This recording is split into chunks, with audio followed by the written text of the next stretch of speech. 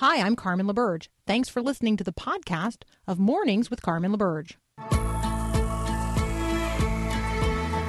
Encouraging you to live as an ambassador of God's kingdom in the world. This is Mornings with Carmen LaBerge on Faith Radio. If we're gonna fly, we fly like eagles. Arms out wide. If we're gonna fear, we fear no evil. We will rise. By your power, we will go. By your spirit, we are bold. If we're gonna stand, we stand as giants. If we're gonna walk, we walk as lions. Good morning. It is Wednesday, the 22nd of January, 2020. I'm Carmen LaBerge. Welcome to Mornings with Carmen. So you've already heard some of the screeching headlines of the day. The impeachment hearing is underway in the Senate. The President of the United States is in Davos, Switzerland, at a World Economic Summit. You are going to hear headlines today related to an earthquake in the LA basin. And you're going to hear headlines today in your own community related to people doing extraordinary evil to one another. And you're going to hear stories at work of things that are happening in the lives of your coworkers. And you are going to hear from people on both sides of you, the generation above and the generation below, just about things that are difficult today. And physical pain, and your own physical pain is going to scream out to you from time to time as well today. So, in the midst of the screaming headlines, how do we live as people of peace? How do we live as people who expect the unexpected and anticipate miracles, knowing that with God all things really are possible? So, let me just encourage you this morning. No matter what the headlines are screaming, life is going to go on. And it's going to go on eternally. And obviously this life that you and I are now living is physical and it is temporal. But there is a life that is eternal. And you're living part of your eternal life right now. And so life is going to go on. If you're a Christian, life is going to go on. So I go to work. I deal with the predictable and the unpredictable challenges of aging parents and raising kids and answering the calls of friends in need, just like you do. Just like you, I am trying today to find time to do things for myself that I know I need to do, like go work out, but which get pushed to what I sort of describe as the margin because, frankly, just like you, I set the concerns of others ahead of myself. So I get it. I live there too. So here's a word of encouragement today. God's mercies are new every morning, including this morning. God is good and God is great and literally an ever-present help in whatever today's trouble happens to be. So today, let me offer you this, my friend. Together, let's expect the unexpected. Let's anticipate miracles. Let's live in the confidence of the knowledge that God is good and that in him all things are possible. So what seems impossible to you today? Does it seem impossible that you'll ever reconcile with that friend who betrayed you?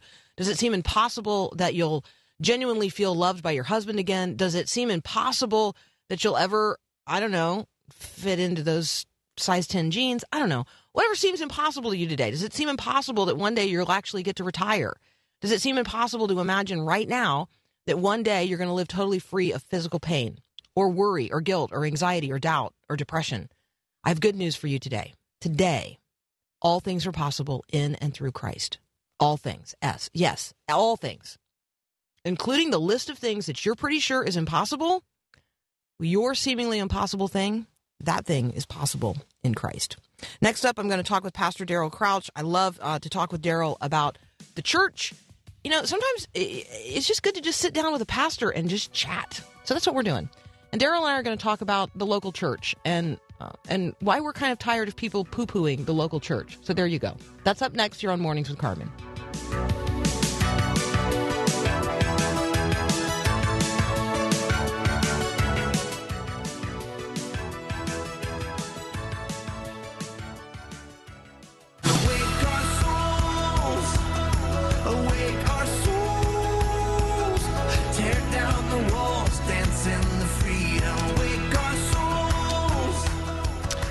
me now, Pastor Daryl Crouch. He and I love to talk from time to time about things that are going on at the intersection of real life and the local church. Daryl, welcome back. Thanks, Carmen. It's great to be with you this morning. It's wonderful to have you with us this morning. You know, there's a lot of people listening right now who are just thinking to themselves, you know, I'd like to just sit down and talk to my pastor. So let's start there. If there's somebody who is in church and yet they don't really have a personal relationship with their own pastor, give them 2 ideas about how to reach out to their pastor to actually connect on a personal level.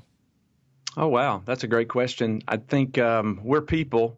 Pastors are people too. What? And so I think it's amazing. What? I know we're not superheroes, and Iron Man, that's just not who we are. So people, just be a person to us, be human, treat us like humans, and say hello, and know that we may be distracted in a moment, but that doesn't mean that we're unavailable or aloof.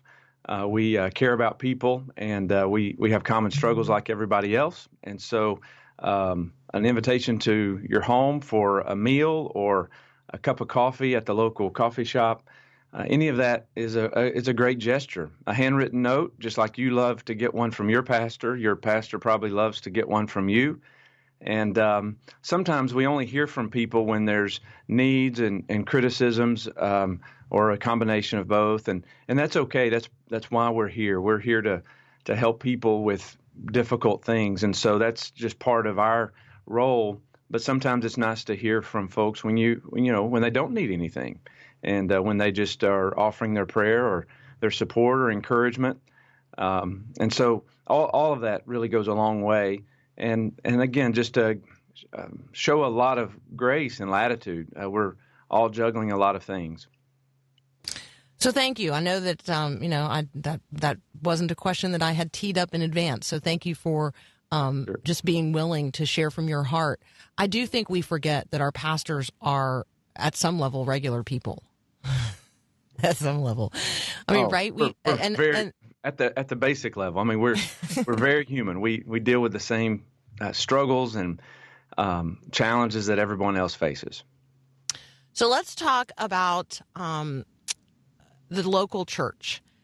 I think sometimes we talk about the church and we are thinking about something other than a local expression of a body of believers gathered together, mutually seeking to know God better through His Word and worship Him in spirit and in truth and be in genuine fellowship with one another.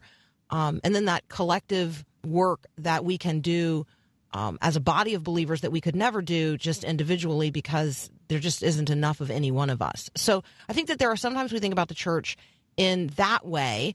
And then there's other times we think about the church universal, and we devalue the local church. Like we think about the church as this cosmic, eternal reality, but we don't invest ourselves in a local congregation. And so let's just talk about this today. You have a new piece posted at Crosstide, which if you want to find where Daryl is speaking into the hearts of all of us and not just his local congregation, you can check it out at crosstide.org. You have a new piece there called No More Poo-Pooing the Local Church. Tell us about that.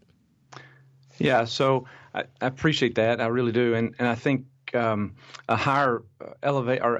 the role and the nature of the church is really important.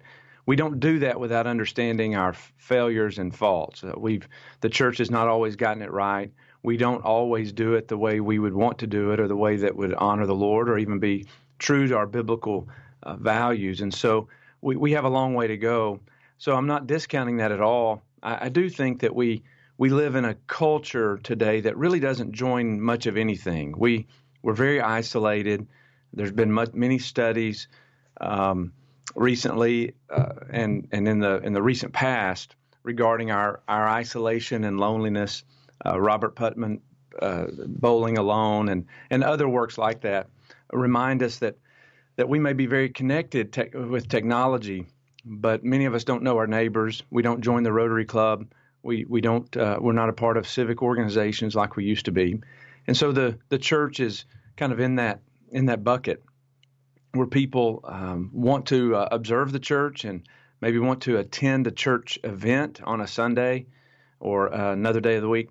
But the idea of creating meaningful relationships is either intimidating or we've squeezed out all the margin in our lives for that. And so the results of that are, I think, very traumatic, frankly, in terms of our personal walk with Jesus as well as our being salt and light in the greater culture. So I remember a conversation that I had with your colleague and my friend, Dan Darling, on this topic. And he has this one line, and he may have stolen it from you. So if so, you can claim it. But you can't love the groom, here we're talking about Jesus, and not love the bride. Yeah, I think there's some real truth to that. Dan and I steal each other's stuff all the time. He's a great friend and mentor and partner in this. So I appreciate that. And I think it is true that we claim some kind of personal relationship with Jesus, which our relationship, if we have one with Jesus, is going to be personal. But outside of a community relationship with others. Pastor Vance Pittman has done a great job out at Hope Church in Las Vegas.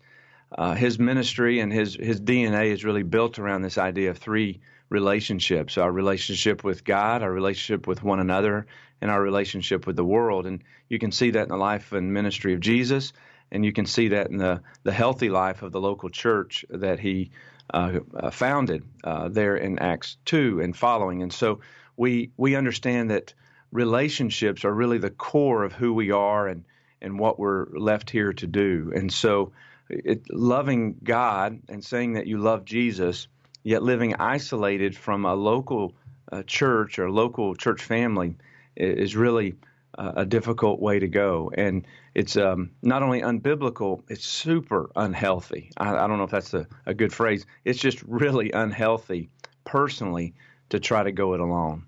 Islands really don't survive very well. Okay, so Daryl, let's take a quick break, and when we come back, let's talk about something then here that's a little bit counterintuitive, and that is that local churches need to be planting new local churches. Absolutely. I mean, I think that when we have this survival mentality, we don't have the thriving mentality, and we're not actively planting new congregations, which is precisely what we need to be doing in order that, the church can be who she's called to be in the world. So more next with Pastor Daryl Crouch. You can find everything we're talking about today at crosstide.org. We'll be right back.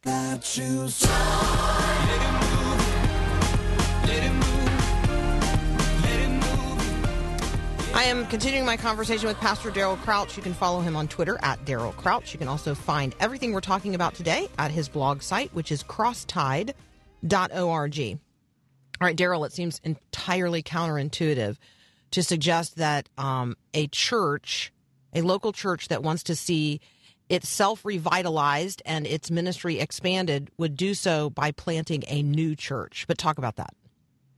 Sure. I think it's really easy, and you used this phrase earlier, that survival mode. Sometimes churches find ourselves, because it is hard work, we find ourselves circling up and just trying to survive rather than keeping the mission of Jesus in the front of what we do week in and week out.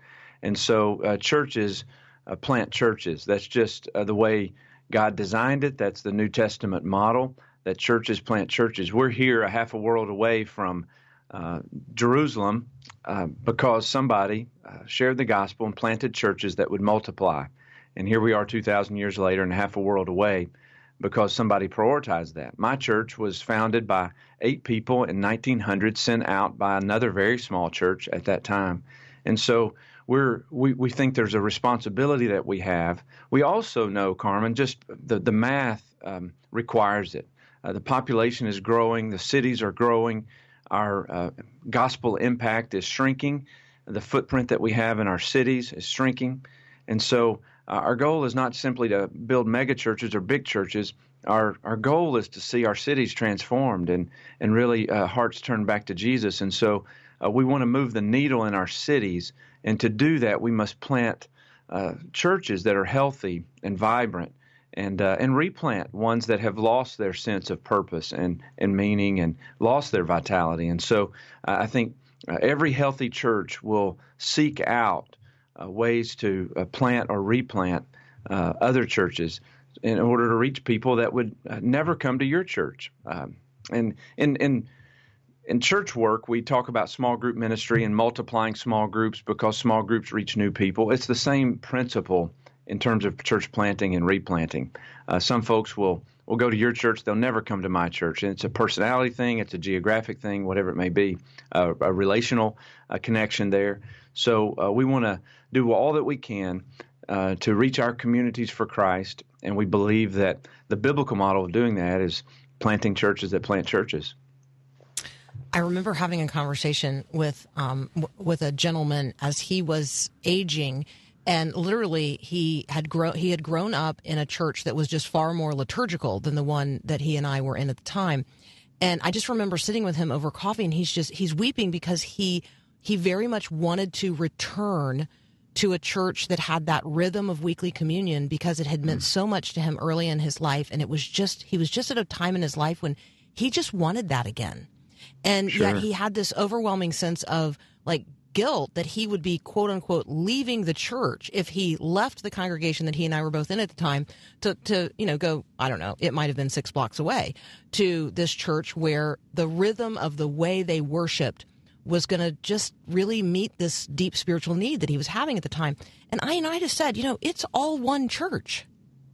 You're not leaving the church if you leave one local expression of it and go to another. I mean, as long as we're talking here about, Bible believing, gospel preaching, a place where you're not only going to be rightly fed, but where you're going to have the opportunity to rightly serve. I mean, I think that I appreciate, Daryl, that you have that heart. You work collaboratively with other pastors and Christians across your community and city. And one of the things I hear you saying is that, no local congregation is itself the whole thing. Right? We're all pieces Absolutely. of a whole. No, absolutely. I think there was a day, maybe even in my lifetime, that a pastor would say, "Hey, we're the best church in town. Come to our church. We're the best church in town." And we all like the idea of that, but that's really not the measuring rod. And it never was, and it certainly isn't now. We need each other. We need healthy, reproducing churches. And as a church pastor and as leaders in churches, we need to have a mentality of sending as much as we have a mentality of gathering. We tend to measure our success based on how many people attend on a Sunday and how many people do the things that our programming asks them to do. When in reality, the better measure, I think, is how many are we sending? How many are we raising up to help replant or revitalize or plant new churches, start new groups? We love one another, and we should be building biblical community, as we've already talked about. But those relationships should bear fruit in multiplication. And so we should live with open hands. And I tell folks when they come to our membership class and begin to think about what it means to be a part of our local church, that we have every intention of sending them away, or at least sending their children away. And some of them have moved to town to be near their grandchildren. And I tell them, listen, we appreciate that, we understand that, but we're trying to raise up a generation of Jesus followers, world changers, who will be sent to the ends of the earth. And so your grandkids will be challenged, and may respond to that call to go to the ends of the earth. And so we're anticipating that, and we want to position ourselves that way. It is hard, Carmen, to do that because institutionally we do have responsibilities and obligations, bills to pay, and we want to have a great impact in our communities as well. So there's always a tension there, and it's a dynamic tension. But I think when our heart is for the world, we'll figure out a way. That story reminds me of a friend. His name's John Boone, and he's an old guy now. And I just remember when his granddaughter, this has been 10 years ago, but his granddaughter, just felt this passionate call to go to Central America. She's still there. Like, that's where she lives. That's where she serves. That's where she's raising her family, because that's where God called her. And he was a little, dismayed. And, I'm like, John, this is who you raised. This is who you are as a gospel sending Christian. And it kind of brightened his approach to the whole thing. Like, oh yeah, this is what I believe. And I do want my legacy to be of a sent people. It's absolutely. It's great. Daryl, I just love talking with you. Thank you so much. I want to point people to a third piece at crosstide.org. and it's why Christian higher ed matters. I appreciated reading that as well. So thank you, my brother and my friend. We'll talk next time. Thanks so much, Carmen. We'll be right back.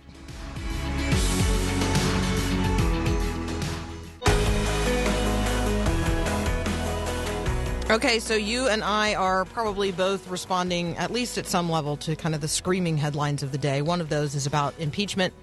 And so I'm going to talk with Dr. Hunter Baker from Union University. Just we're going to briefly touch on that. But then we're going to pivot to a birth control conscience case that the Supreme Court of the United States has taken up. And I want us to understand what's going on there, because I think that's a conversation that's going to be unfolding in the culture for a very long time, right? We are going to continue having a conversation about human life. What is human? When does it begin? What is our responsibility to those who are yet to be born? And then what is our responsibility? And this gets a little, off of the subject that I'm going to talk with Hunter about, but one that really is sort of has come up in lots of conversations I've had recently.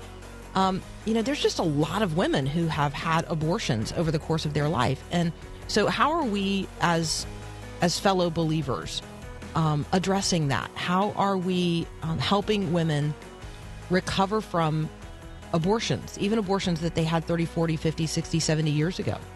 And so that's a conversation that if you've got insight and input into, I'd love to hear from you. You can always text me at 877-933-2484. You can also email me, Carmen@myfaithradio.com.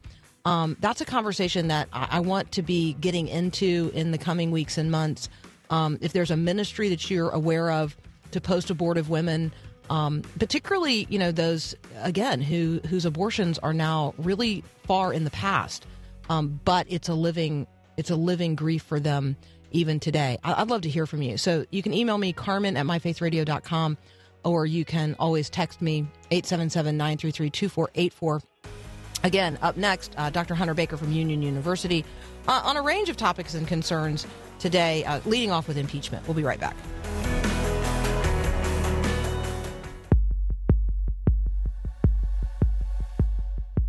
Okay, so I'm wondering what you're doing in the middle of the summer. If you don't yet have a plan for July 24th and 25th, join us at the Northwestern Christian Writers Conference. It's a couple of days where you can explore all of those things that you've always thought to yourself would make a good book, but you didn't really know how to make a book, like how to get it out of your head and out of your heart and onto the page and then into publication. So we want to invite you to join us at the Northwestern Christian Writers Conference, July 24th and 25th.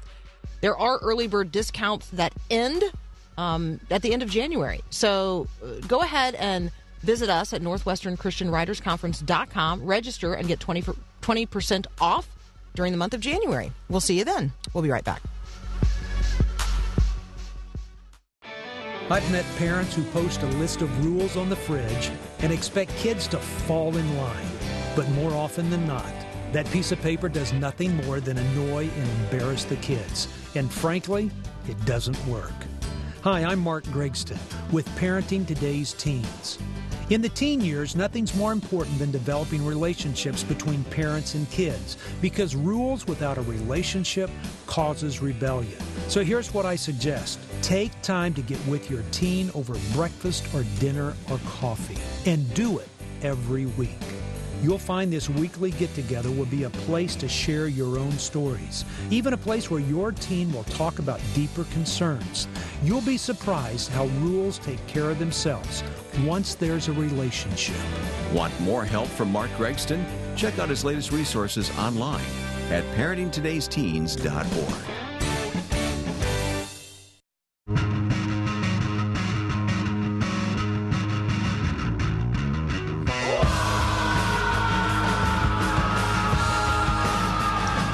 All right, that must mean that Dr. Hunter Baker from Union University is back in the house. Welcome back, sir. Hi there. Happy to be with you. Well, thank you. All right, so I felt like yesterday, which I didn't watch I didn't watch the impeachment proceedings. I did listen to a portion of it, and the portion to which I listened was roughly hour that Adam Schiff made a presentation And then I was very surprised at how brief and seemingly unfocused the president's lawyers were in following Adam Schiff's presentation. And so let me just tell you that that's as much as I got yesterday in terms of the direct content. I've obviously know what some people have commented about it, but I'm interested in your take. What's your perception of what happened yesterday, and then what we can expect going forward? Well, I think that your read on it is probably pretty fair. I think that the most important thing that there's really two important things that came out of yesterday. First is that each side will have 3 days to present their case. So 3 days, 8 hours each to present their case. That will be interesting. I think that from the from the Democrat side, we can imagine we already know what that will be, because they presented their case pretty thoroughly in the House. In terms of Donald Trump, it will be interesting to see what his team puts on over a course of 3 days. Will they use the whole 3 days? There was an effort to try to dismiss this thing, although that's been abandoned. So that will be interesting, right? As you pointed out, if they're sort of unfocused on this opening day, it makes you wonder what things will be like on the 3 days in which they can present evidence and argue with what's been presented. And then after that 3 days, then there will be a vote on whether to subpoena witnesses. So that could be interesting as well. The Democrats seem to be putting a lot of credence in the idea that John Bolton could testify and create big problems for the president. I'm a lot more skeptical about that. Not that I know what John Bolton has seen or heard, but I don't see him as somebody who would like to be kind of a savior for the Democrats in this cause. He's been bitterly opposed for much of the past 20 years by Democrats and things that he wanted to do. And I have real doubts that he's dying to come in and kind of be the white knight for them on this Trump impeachment. Okay, so Hunter, I feel confident that you and I are going to have opportunity to talk about this particular topic again. I don't imagine this is going to be resolved by the next time we have the opportunity to talk. So I'm going to pivot today to another topic, and that is this birth control conscience case that the Supreme Court is taking up. Can you brief us in on that? Yeah, well, when Barack Obama was president, in the wake of the passage of the Affordable Care Act, the Health and Human Services Department put down a mandate. So this was not the law itself. This was the agency making a regulation, and they basically required employers to provide contraceptive and abortifacient coverage for employees. Many Christian organizations objected. Two of the different Christian universities I have worked at joined the lawsuit, and also Little Sisters of the Poor, Hobby Lobby, and others. And just to remind people, let me just remind people, Little Sisters of the Poor is a group of Catholic nuns, and so these are women who don't need some sort of external form of birth control or abortifacient. Okay. Just to be clear. That's right. Yes, yeah. That's right. And with universities like the ones that I've worked at, the concern was less over the contraceptives and more the abortifacient question. But in any case, because of the Religious Freedom Restoration Act, these groups and Hobby Lobby were able to prevail. Hobby Lobby was the most controversial part of it because they are not a religious organization, but they were appealing under the heading of religious liberty, but they did prevail. So since then, the Trump administration has sought to allow essentially any company to make these claims, just claims of conscience. It doesn't even have to be religious liberty, whatever, not to provide contraceptive and abortifacient coverage. And that's what this case is about. Now, I think that what I would have done if I were the Trump administration is that they control the Department of Health and Human Services right now. And they simply could have just reversed the mandate. That would be a lot simpler, and there'd be no constitutional question. But they've chosen to do what they've chosen to do. So when we talk about how, not just how laws are changed, but how the effect of those laws works its way out through the institutional arms of government. So in this case, HHS.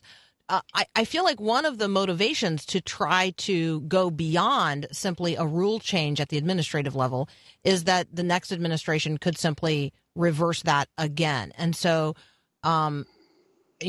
maybe the calculus is we are currently at a point in time where there's the possibility of getting a real review of the underlying issue, which is whether or not abortion is something that we as a country want to be, actively engaged in.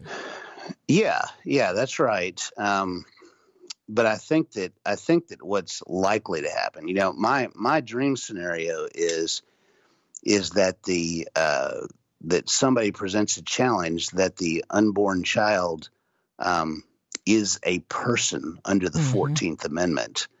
And if you successfully establish that, which I honestly think you could establish, then that would be the end of at least elective abortion in the United States.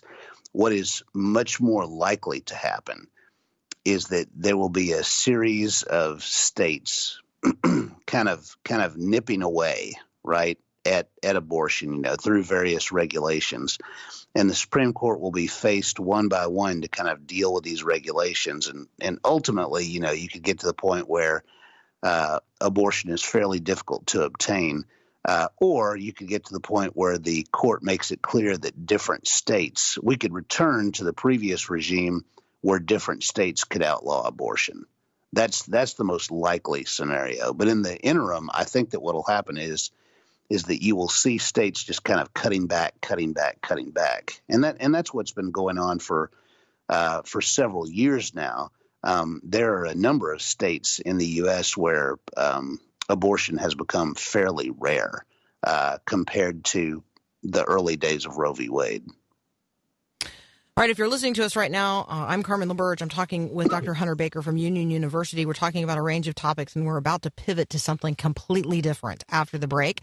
We're going to talk about the fact that as schools are limiting the use of cell phones and smartphones by students during the hours of school, schools are then now having to deal with something called device separation anxiety. So we're going to talk about some of the ways that schools are dealing with that. And Hunter's engaged in not just Christian higher ed, but in conversations about education. And so I thought it would be fun to have him reflect on this. So we're going to talk about students. We're going to talk about access to phones during school hours. And we're going to talk about the impact that that then schools have to deal with when they take those phones away or limit their use. That's up next here on Mornings with Carmen.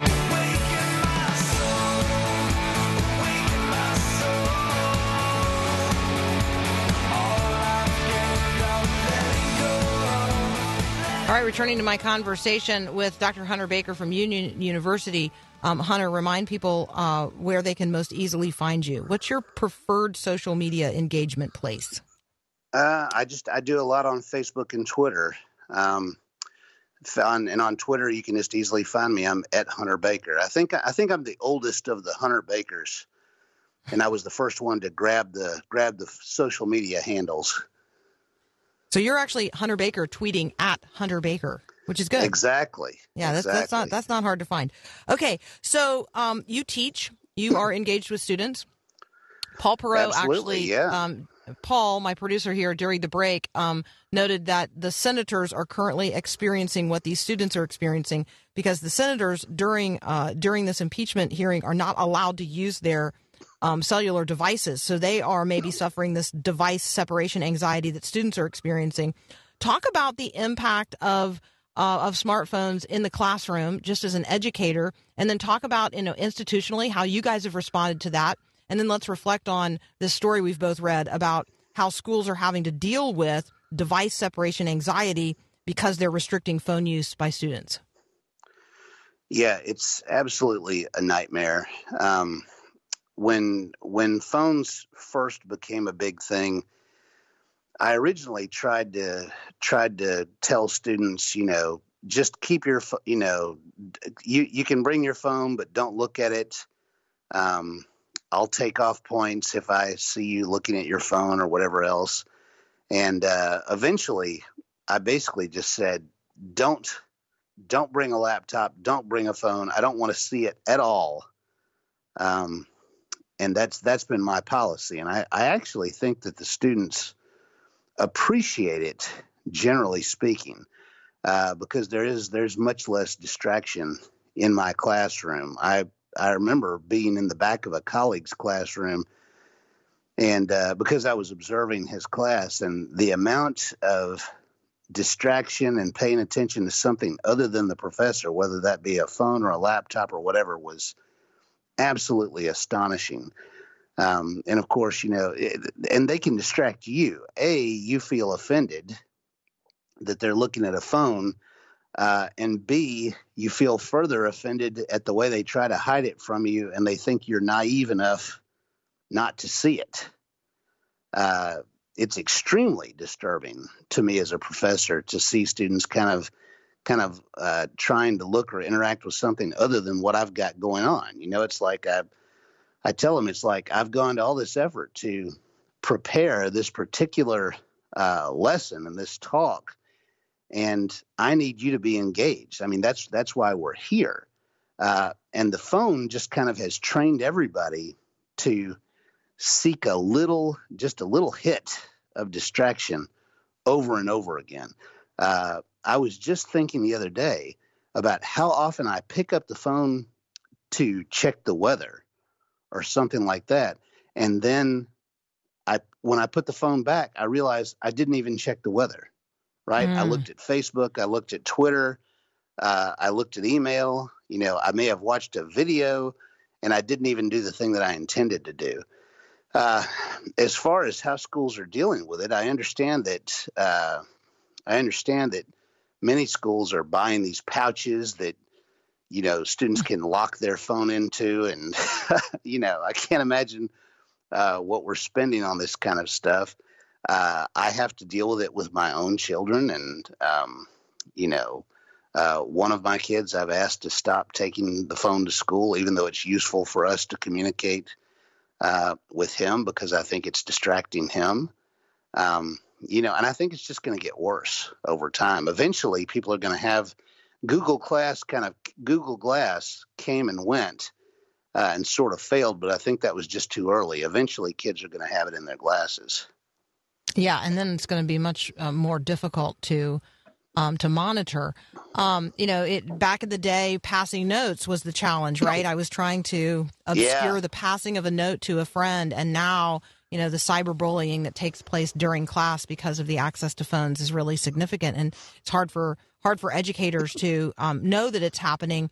And yet, what an incredible distraction to the students. Hey, research is actually on your side, and so Harvard has apparently acknowledged that low-tech note-taking produces better student outcomes in terms of learning.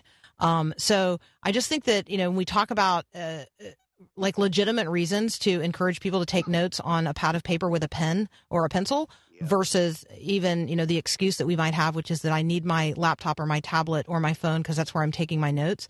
Apparently, we learn more when we take notes literally the old-fashioned way. So there you go. It is totally obvious to me. I mean, in fact, I noticed recently I found myself kind of feeling bored during sermons, and I felt like I was disengaged.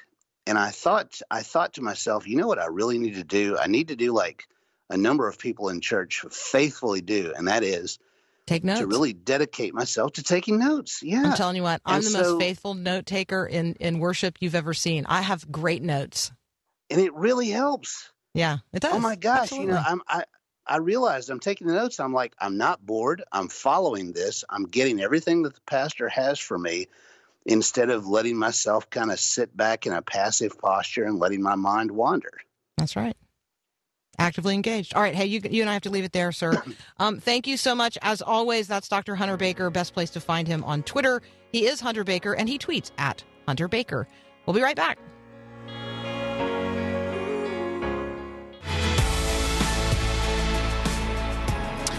Okay, we've covered a lot of territory this morning, but I sort of love where we landed, which is note-taking on sermons.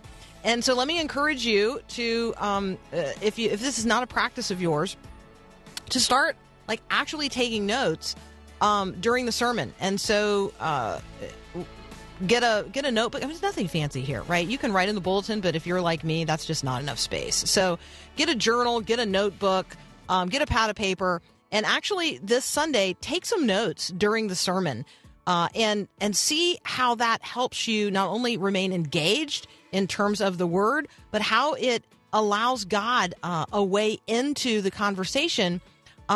Because you may write things down that the pastor didn't actually say, but that God spoke to your heart while the text of Scripture was being unpacked. So take some notes this Sunday and see how that works for you.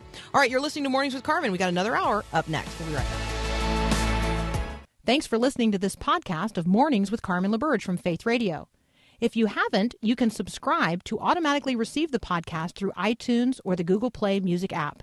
That way, you never miss an episode. It's also available anytime at myfaithradio.com.